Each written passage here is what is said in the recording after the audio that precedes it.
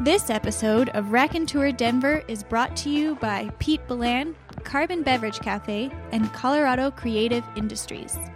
Raconteur Denver is a bi-monthly storytelling event produced by Amber Blaze and me, David Reinhardt. Hi, I'm Amber Blaze.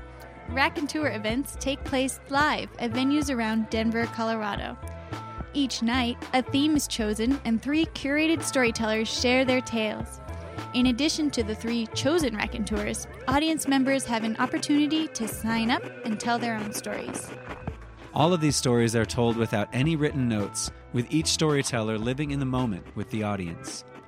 See the full schedule of upcoming Raconteur events and listen to other episodes at raconteurdenver.com. This Raconteur event took place on January 10th at the Ubi Sub Ubi Room under the Thin Man in Denver. Our topic this evening was Arrested. Our raconteur this episode is Brenton Weyi. Brenton explores the human experience through the power of words and performance. He is a lecturer, essayist, award-winning poet, and polymath. He has traveled to over 55 countries, engaging communities in the beauty and potency of their untold stories. He has been featured in the LA Times, Huffington Post, and many other sources. So, our story has 4 principal characters, and we'll give a little backstory on each one. Character 1, my best friend of nearly 15 years and roommate at the time, Joseph Chihuri, who is in the room currently. He and I have been great friends for a long time, and we've embarked on a lot of adventures, and it's important to know that he's just a great host of people. And he's very, very good at... He's also a Denver native, so he's very, very good at giving people the Denver experience. Character 2, an ex of mine. We'll call her Elizabeth for this story. She and I were both... We had one of those very tumultuous love stories. We were both artists and creators, and so there was a year where I was chasing her, and then a year where she was chasing me, and then finally we ended up getting together. And we dated for about 7 months in a sort of intense kind of whirlwind of a situation, and then life kind of pulled us apart because of moving and work and religious ideologies that could never be reconciled, and so our situation never really had a resolution to it, so it kind of just evaporated into the ether. Character 3, a Hollywood director named Jon Kesselman.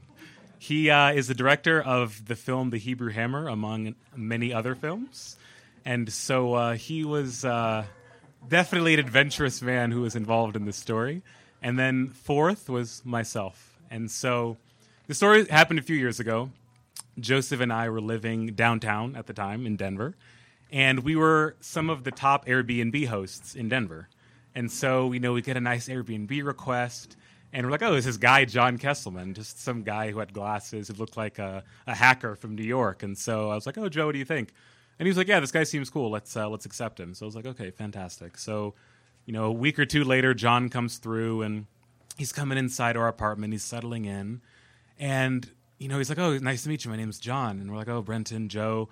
And we're like, John, what are you here for? And he's like, well, I have a new film that I'm working on. It's called Jimmy Vestfood with comedian Maz Jobrani. And he was like, I'm doing the advanced screening in Denver. So I'll be here for 3 days doing the screenings in different places, but I have one night where I'll be free. So I want to explore Denver to the best of my ability and really see what this city has to offer.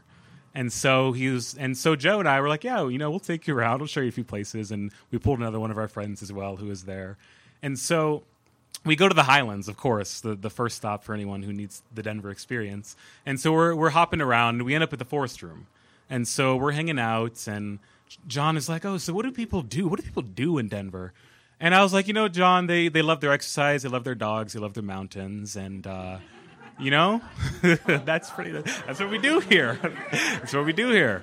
And so he was like, yeah, so, can we have a good time tonight? And I was like, yeah, John, what kind of night are you trying to have? Are you trying to, turn up or something?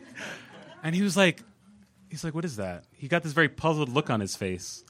And I was like, like turning up, like having a good time. And he's like, I'm not familiar with that term. Like, could you explain that to me? And so I was like, Jon, basically turning up is when you have some friends and some drinks and you go on an adventure and hopefully end the night in a good place or a familiar place, hopefully. And so he's like, yeah, my wife's not around right now, so I think this is a good situation for me to do so. And so we're like, great. And so we're taking Jon on this little like bar hopping tour of Denver in the Highlands, and he gets this call from his wife, and he's like, honey, I can't talk right now. I'm turning up with the boys. And so, he hangs up, and he's like, I'm all yours now. I'm all yours now. I was like, great. So at some point during this conversation that we're having, we're just walking through, and the sunset is, just cascading across the amazing Colorado sky. I look at my phone, and my phone is ringing, and it's Elizabeth. And at that point, we hadn't talked in almost 2.5 years, and so I was like, oh, I don't really know what she wants. And so I was like, all right, guys, I gotta take this. And so I kind of, remove myself to the side, and they go to the next bar. And so I pick up the phone, and I was like, hey, Elizabeth, what's up? And she was like, hey, Brenton, how's it going? And I was like, oh, it's going pretty well. Like, how are you doing? And she's like, oh, yeah, I'm doing well. And we exchanged pleasantries, and, she's beating around the bush. And I was like, so, it's been many months, 30 months. Like, what's up? And she, just a few minutes have passed, and she was like, I just wanted to tell you something. I was like, oh, what's that? And she's like, I wanted to invite you to my wedding. And I was like, okay. She's like, yeah, I'm getting married in about 2 weeks here, and you're a really important person in my life, and, I've had a lot of conversations with a lot of friends, and you're not just some ex in my mind, so I wanted to give you the respect of calling you and really extending you an invitation, and you're a person that I still want to be in my life, and so I was wondering if you would consider coming. And so I was like, wow. I was very taken aback, and I didn't really know what to make of it, and so I was like, I'm going to need a little bit of time to think about this, but in the meantime, let's catch up. Let's see what's been going on over these last couple of years. And so we're talking and exchanging pleasantries, and I'm telling her some story or another of travels in Asia when I was living there, and she stops me again, and she was like, okay, stop, Brenton, just like, I need to tell you something else. And I was like, all right, what's up? Are my Thailand stories not enough for you? And she was like, I'm still in love with you. And so at this point, I kind of stop in my tracks, and I was like, aren't you getting married in 2 weeks? And she was like, yeah. And so she was always one who's very good with words, and she was like, over these last 30 and a half months, I've been on a journey sort of, traveling from place to place, but also being sort of trying to escape my own self, as she put it. And she said that I realized that even though, like, we have a future that we were never able to create together, there was a point in time where I couldn't run away from it anymore. And so she was like, I know that the train of life has to keep moving, and I have a lot of expectations to fill in my own mind and in the minds of a lot of other people. And, of course, I love my fiancé dearly. And so she was like, I had to return home. And she was like, everyone needs a homecoming of some sort at some point in their life. And so she was like, it's a hard transition for me, and she's like, maybe I won't feel this way in a year or two, but that's currently how I feel.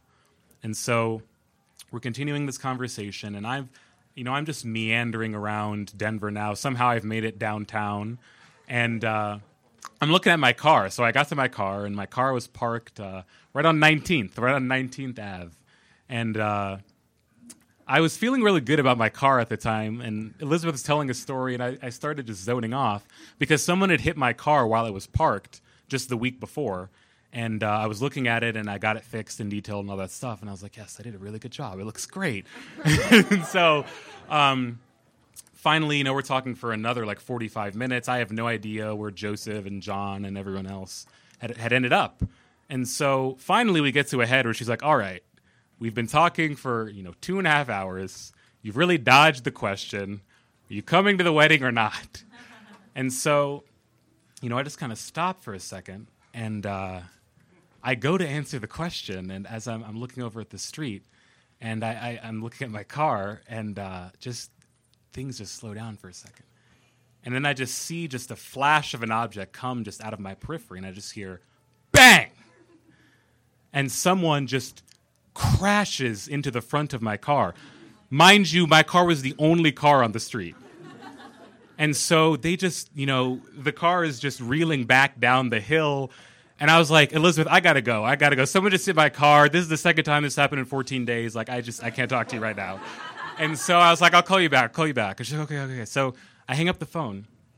And I'm just, I'm getting ready. So I was like, I can't believe this happened again. Like, I'm really going to give this guy a piece of my mind. Like, so I'm just, I'm getting all the words ready in my mind. And so I'm just approaching, and I'm marching down toward the other car.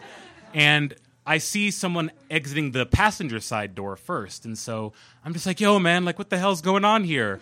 And I turn, and I freeze again. Who is it? My best friend, Joe. And who gets out of the driver's seat? Our guest, Hollywood director Jon Kesselman. And he was like, Brenton, I'm so sorry. I'm from New York. We don't drive there. Like, I don't know what happened. Like, we were turning up and then ended up driving. I'll pay for it. I swear I'll pay for it. And I was like, Jon, this is crazy.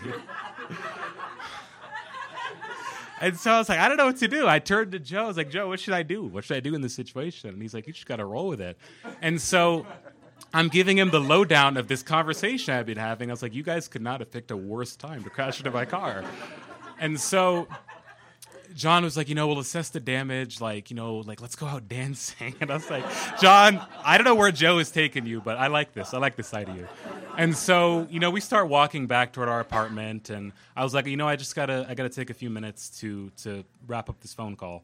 And so I call Elizabeth back, and we're talking, and I was like, I think it's the right decision for me to actually not attend the wedding. And so she's like, I respect that. And she's like, I'll just leave you with this. She said, Brenton, you've the strength of the Greeks, and I believe in your every breath. And that was the last thing that she ever said to me. And so we're walking back, and I'm just, looking over, and I'm talking to Jon. And so I'm giving him the lowdown on what had happened over the last few hours, and he's giving me the lowdown himself. And so he was like, oh, man, that's a really intense conversation. Like, oh, I'm really sorry about that. And I was like, yeah, it's just life, it's just how it goes. And he was like, you know what? You having this crazy conversation, me crashing into your car, it'll make a really funny story one day, won't it? And I was like, ha, ha, ha, Jon, I should have you arrested.